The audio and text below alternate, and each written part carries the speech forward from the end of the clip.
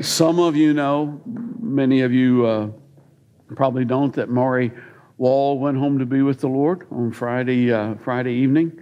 A number of you know Maury. Those of you who don't, you've missed something, because quite a guy. There will be a visitation here on Friday from 5 to 7. The family's not actually having a service, but they are going to have a visitation. And like I say, even if you didn't know him, Maury served. Maury worked. He really did. Special person. His wife, Ann, is also a very special person. And come by and give her a hug if you can during that time. All right, new series this week. Yeah, let's see what passage we're memorizing this time. I don't think we'll use the same one each time, but would you stand with me and let's read together.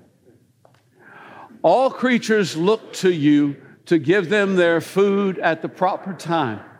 When you give it to them, they gather it up. When you open your hand, they are satisfied with good things. When you hide your face, they are terrified. When you take away their breath, they die and return to the dust. When you send your spirit, they are created, and you renew the face of the ground. Father, I thank you for your word. I thank you for the life and for the power that are in your word. I thank you for your presence here. I pray that you would speak to each one of us today, that you would lead us in the paths of life, and that we would be willing to follow. In Jesus' name, amen. You may be seated. So this series is called A Better Life, and the title of this series seems like one of those, you are great, you deserve it, you can do it series that are so popular these days. It is not one of those. There is a reason why those series are so popular, though. And the reason, actually, Paul wrote to Timothy and prophesied. He preceded it. He said it's going to come. He said the time will come when people won't put up with sound doctrine anymore. Instead, they're going to gather a bunch of teachers around them to say what their itching ears want to hear. And what their itching ears want to hear, even more than the kind of stuff that we just sort of, is you are great, you can do it, you deserve it. You know, that's kind of what it is. And I understand we live in a culture that is soul sucking, soul stealing, that just kind of drains the life out of people. And I understand the desire to hear, no, you're great. You can do it. You deserve it. So it seems like what they need, but it's not what we need, to be very honest. We'll be covering some very practical areas of life and how, in fact, I was initially going to call the series Practical Living, but we couldn't get a good logo for Practical Living. And so that's why it's A Better Life. And there's a big blank space out there where we normally have a big thing for the series. That's not really Barbie's fault, because the company that we ordered it from messed up. Who knew that companies do that occasionally? It will be out there next week, and if it's not my fault. It is Barbie's fault at that point in time. Just kind of letting you know where the responsibility lies.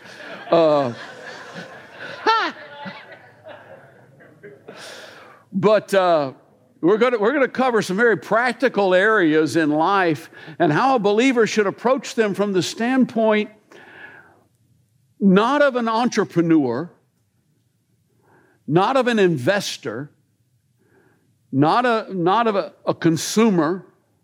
What a dehumanizing idea, consumer. But from the standpoint of a disciple, there's a big difference. And the way you approach things does matter. Many have no idea what a better life looks like. What does a better life look like? Is it bigger house? Yeah. How many of you know that a big house is harder to clean than a small house? Yeah. And how many of you know that it's nicer to live in a clean house than a dirty house? Yeah. I don't know. A big house, there's nothing wrong with a big house, but it might not necessarily lead to a better life. A newer car. How many of you know that when your new car gets its first scratch, you are not happy? Yeah. I had a guy come up to me after service last week who was talking about he'd gotten a new car and it already had a scratch on it. You know, and it's kind of like, my car has a scratch on it. I have a truck. Yeah. You've seen my truck. It's also fondly known as a trash hauler. And when it gets a scratch on it, it's like, yeah.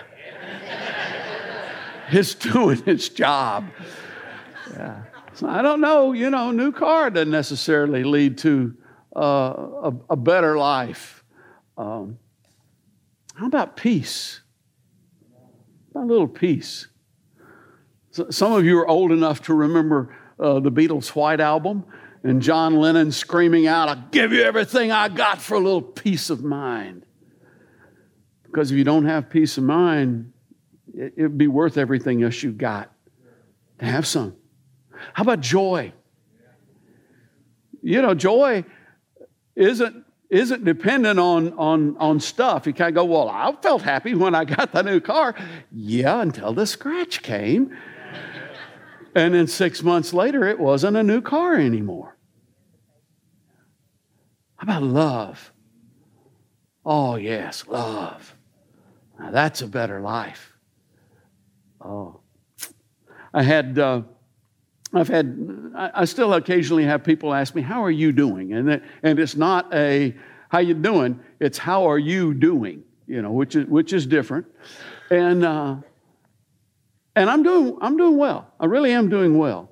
And I've told a couple of people lately, I'm doing well mainly because I have so many people around me who love me, but even more importantly, I have so many people around me that I love. That makes for a better life. Yeah. The hindrance to having a better life. Now, I didn't select any of the songs this morning, but the Holy Ghost did. The hindrance to most people having a better life isn't needing a better job or better toys or even a better education, but it's having a better foundation. Having a better foundation. You can add all of the bells and whistles, but if the foundation is rotten, then it just doesn't matter. It's going to fall apart and it's not going to be pretty before long. The foundation going into any teaching about a better life. I will build my life upon your love. You are a firm foundation. The foundation about any teaching going into a series about a better life would be, first of all, to answer this question. Whose life is it? Whose life is it? I mean, if you don't have that one settled, then you're just spinning your wheels. And it could be a trick question. It kind of looks like, on the surface, it's a very obvious answer. You scratch below the surface, you can find a lot of nuance there. But let's just bring it up front. It's your life. It is your life, and you can do whatever you want to with it. You absolutely can. Now, there are some things that mitigate against that tend to make us think maybe that it's not our life. Sometimes one of those things is family. Children need to be taught. Children need to be taught. This is what you do. This is what you don't do. You do say, yes, sir, and yes, ma'am. Don't you? Yes, sir. Yeah, well-raised young man. You do say please, you do say thank you. You are polite, you do respect people. I mean, children need to be taught those things. They aren't born knowing those things. The only thing children are born knowing is me, me, me, me, me, me. Yeah. And unless they're taught otherwise, that's all they're ever going to know. But many people have trouble with that transition, especially family dynamics have trouble with that transition from childhood to adulthood sometimes. And oftentimes it's on the parent side. Oh, you'll always be my little Billy. Your little Billy is 6'4" and he's 48 years old. And he can be your little Billy, but he is a man. He's a man. And sometimes it's little Billy who has the issue. Sometimes he's got, oh, my mommy, she's your mommy, but you are a man. Get over it. Get into it. There's this dynamic, and if that doesn't happen, then an unhealthy bond forms, and sometimes it feeds off each other. If it doesn't happen, an unhealthy bond forms that can cause great conflict and confusion in a person's life. I remember when Isaac was, he was our firstborn. I remember when he was a baby, and I remember telling Margaret one time, I said, I can't wait till he can talk. I want to know what he's thinking. And she said, I know what he's thinking. Feed me. Feed me. Feed me. That's what he's thinking. But as he got older, and there came a time when I went, I can't wait till he's grown and we can have a relationship as friends, as adults, not just daddy and little boy. So anyway, family sometimes brings confusion about whose life it is. Society can bring confusion about whose life it is. In our country and in some other countries even now, there was a time when we actually institutionalized slavery. And if ever there was an evil, life-draining, satanic institution, that's it. And some people go, well, it's in the Bible. It's in the Bible because it's in the world. That's why it was in the Bible. God didn't create that, because what slavery does is it pretends that a person doesn't have the right to their life. That's what it does. And God doesn't roll that way.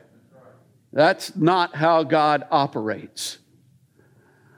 Today, social pressures tend to make us feel that we don't have choices. But we do. Social pressures tend to make us feel, well, I have to think this way. I have to go to this place. I have to wear these clothes. I have to vote this way. I have to have to fit in. No, you don't. It's your life. It's your life. You get to make choices about your life. And then just one more, relationships. Some people are in relationships where one controls the other. That's an unhealthy situation. Very unhealthy situation. I'm not talking about, a parent and a 3-year-old. If you have a 3-year-old, control them. But I'm talking about, adult relationships or adolescent relationships where one controls the other. And they're unhealthy. I'm not going to spend any time on that today because we're going to spend one Sunday talking specifically about relationships. But it's your life, and with that life comes responsibility. You ever had a pet? Anybody ever given you a pet? A puppy? Oh my goodness, they're so cute, they're so cuddly. They eat. Someone has to feed them. Someone has to take care of what happens after animals eat.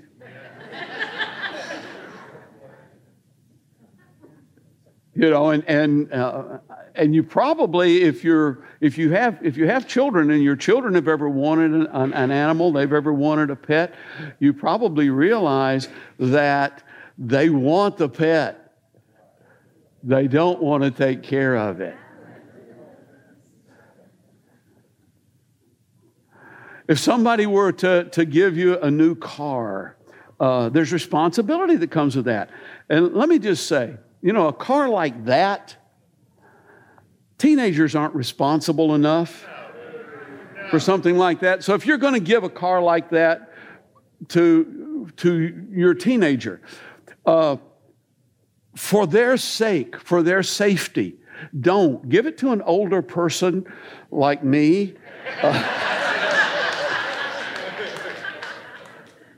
Or just some older person, who's going to be responsible enough for it. A house, with a house comes responsibility.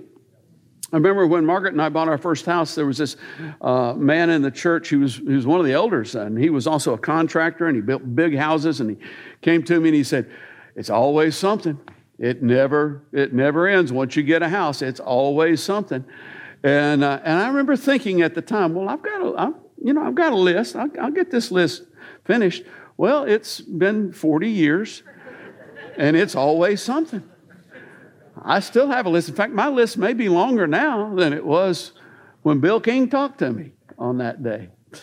But all of these things put together don't equal the responsibility of having a child. Yeah. Children are a gift from the Lord. They are real responsibility. No more sleep. You get to feed them. You get to take care of what happens after you feed them. And you get to be concerned about them.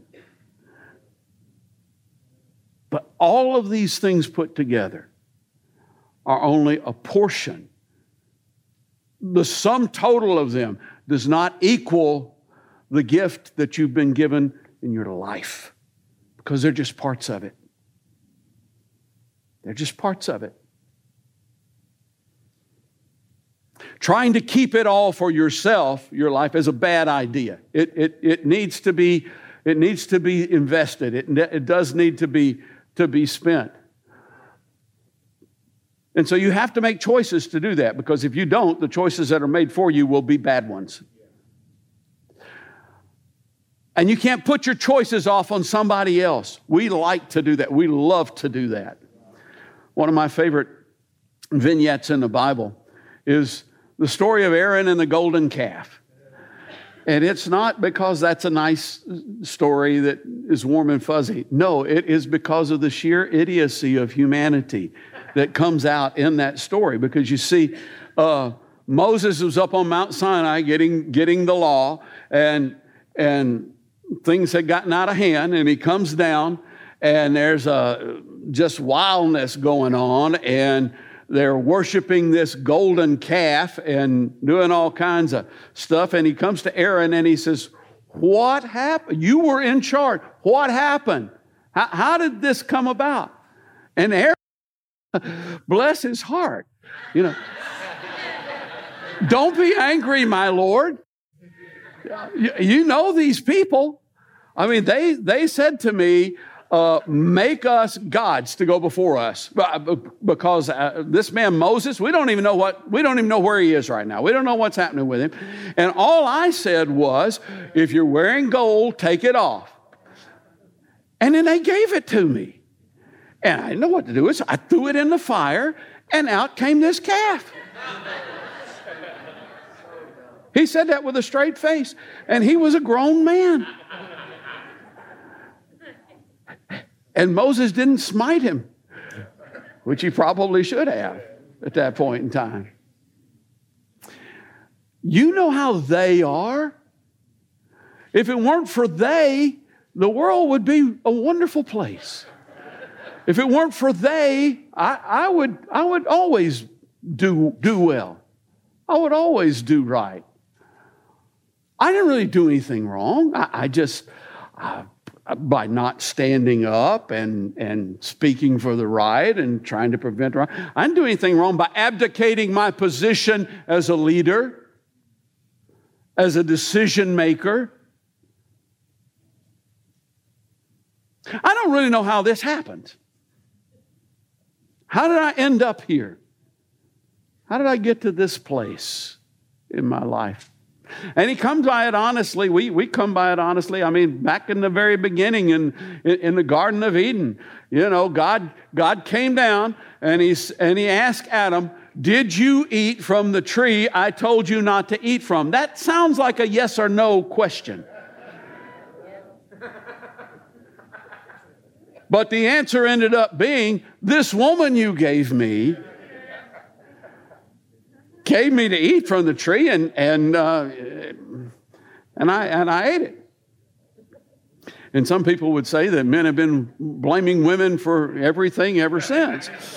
But it's even worse, because he wasn't blaming Eve, he was blaming God.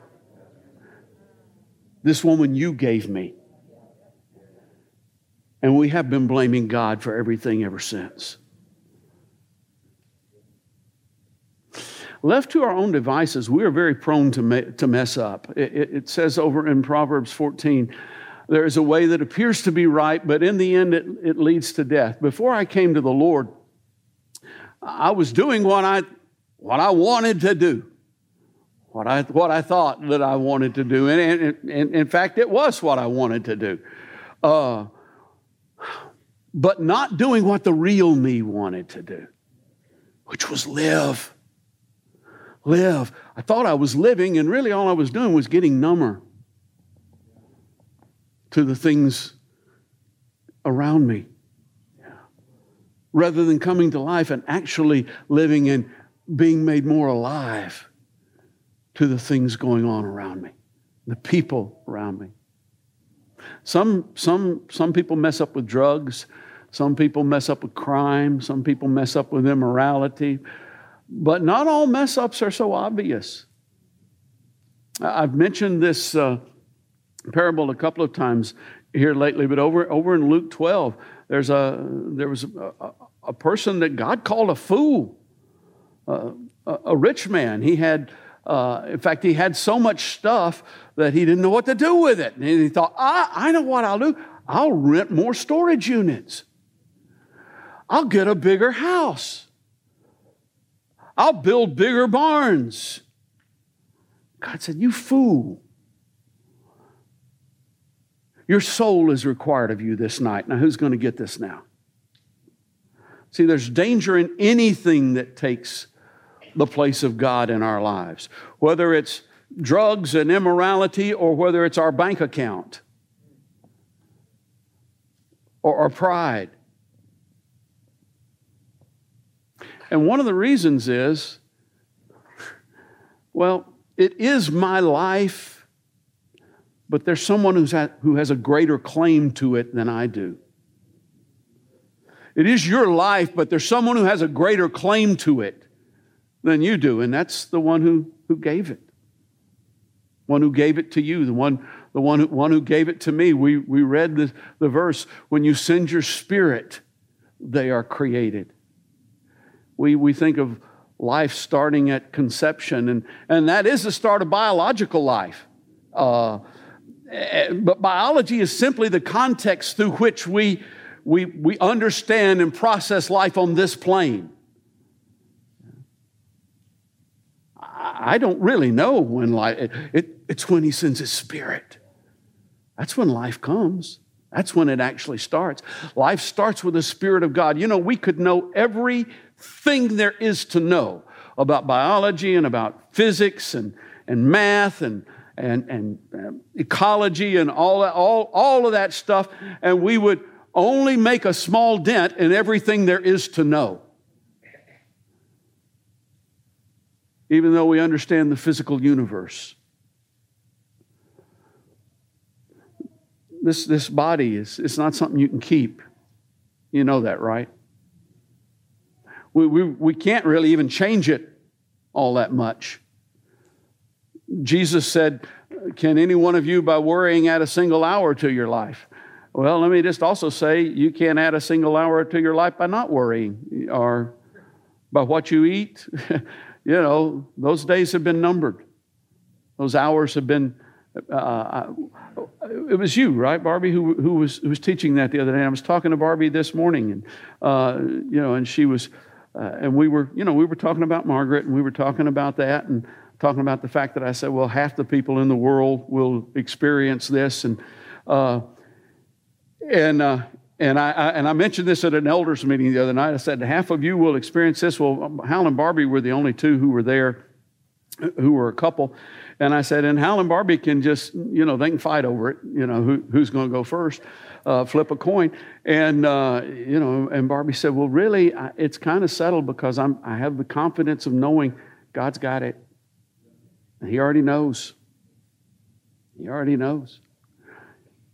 You can't really change the color of your hair. You can only change the color of your hair dye. But not the color of your hair.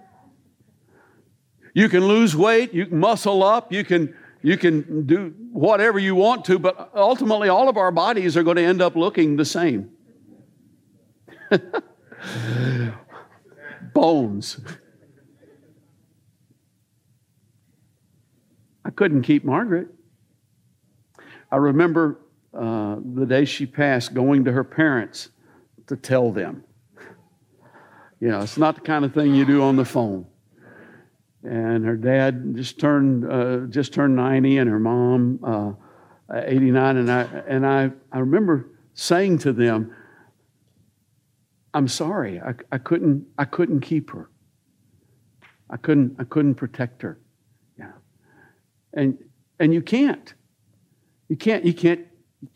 keep yourself. But fortunately, we are more than our house.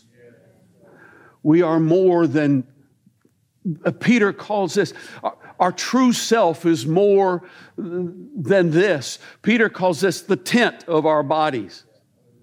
He doesn't even call it a house, he calls it a tent. This is our RV that we are trekking around the world in until it's time to actually go home. And that's just words when you're young and maybe you haven't lost someone near. But when the end draws nigh, you begin to realize that person is not just this body.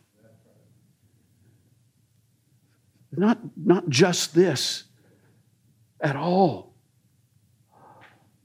We know we were created for something more. We know we were created for something beyond, watching commercials on TV, or even, something beyond building a table. I mean, even something useful. We know that we were. In the life to come, that something more is called eternal life. Jesus said a strange thing. A lot of you know, Jesus said a number of strange things, but he said something that was really, really odd. A lot of you know this passage, but I don't know if you really stopped to kind of go, what? Say what? And it was this: I am the resurrection and the life. The one who believes in me will live even though they die. Well, what? Death is, he's talking about physical. He's talking about leaving the RV. That's what he's talking about. Death is separation. That's what it is. And when someone leaves this plane and goes to the next, there's separation. We're separated from them. I mean, there's still a spiritual connection, but we're separated. And and I know some people believe that, oh yeah, you can talk to the dead or whatever. No, you can be deceived. If they actually contact anything, that's familiar spirits. But there's separation there. This last week I played golf. Did well. But I like to do that. I was playing golf, and my cousin was playing with me, and he's one of those who would ask, "How are you doing?" And I said, "You know what? I really enjoy playing golf, but there's one thing that really makes me sad, and it is I take my cell phone, I put it in the cart there, and leave it there, since I'm not going to walk. I'm going to ride in the cart, but I leave it there." And I said, one thing really makes me sad when I play golf, and it is that when this is over, no matter how many messages are on that phone, none of them are ever going to be from Margaret again. Yeah. Death is separation. It is. But it's only temporary. This kind of separation. The real death, what the Bible calls the second death, is separation from the one who gave you life. Separation from God. And Jesus is saying, that ain't going to happen. If you believe in me, that's not going to happen. If you'll put your life in my hands, that's not going to happen. And eternal life has already started. That's kind of the definition of eternity, okay? It's not just out that way, it's this way as well. And this is the verse I want you to take with you. For in Christ, all the fullness of the deity lives in bodily form. Wow. And in Christ, you have been brought to fullness. That's where your true self is. You want a better life? That's where your true self is. I thought I was being my true self when I was running from Christ. But only after coming to Christ did I find my true self. After coming to Christ, it was kind of like, whoa. It was like waking up from a bad dream, really. And things that I thought, well, that would be nice, but that ain't never going to happen, started happening. Things that temporarily were there, and I'd kind of catch glimpses of and go, wow, this is so cool. When I came to Christ, no, this is now my life. It's not just something that's here and is going to go away. So this is the goal. It's my life. I can do with it what I want. But it's only found in Him. Whose life is it? Well, it's yours. You can do with it what you want. But one other thing Jesus said. Whoever tries to keep their life will lose it. But whoever loses their life, whoever gives it to Him, will keep it for eternal life. It's a nice exchange. Better life. We're going to talk about some nuts and bolts later on. This is the foundation.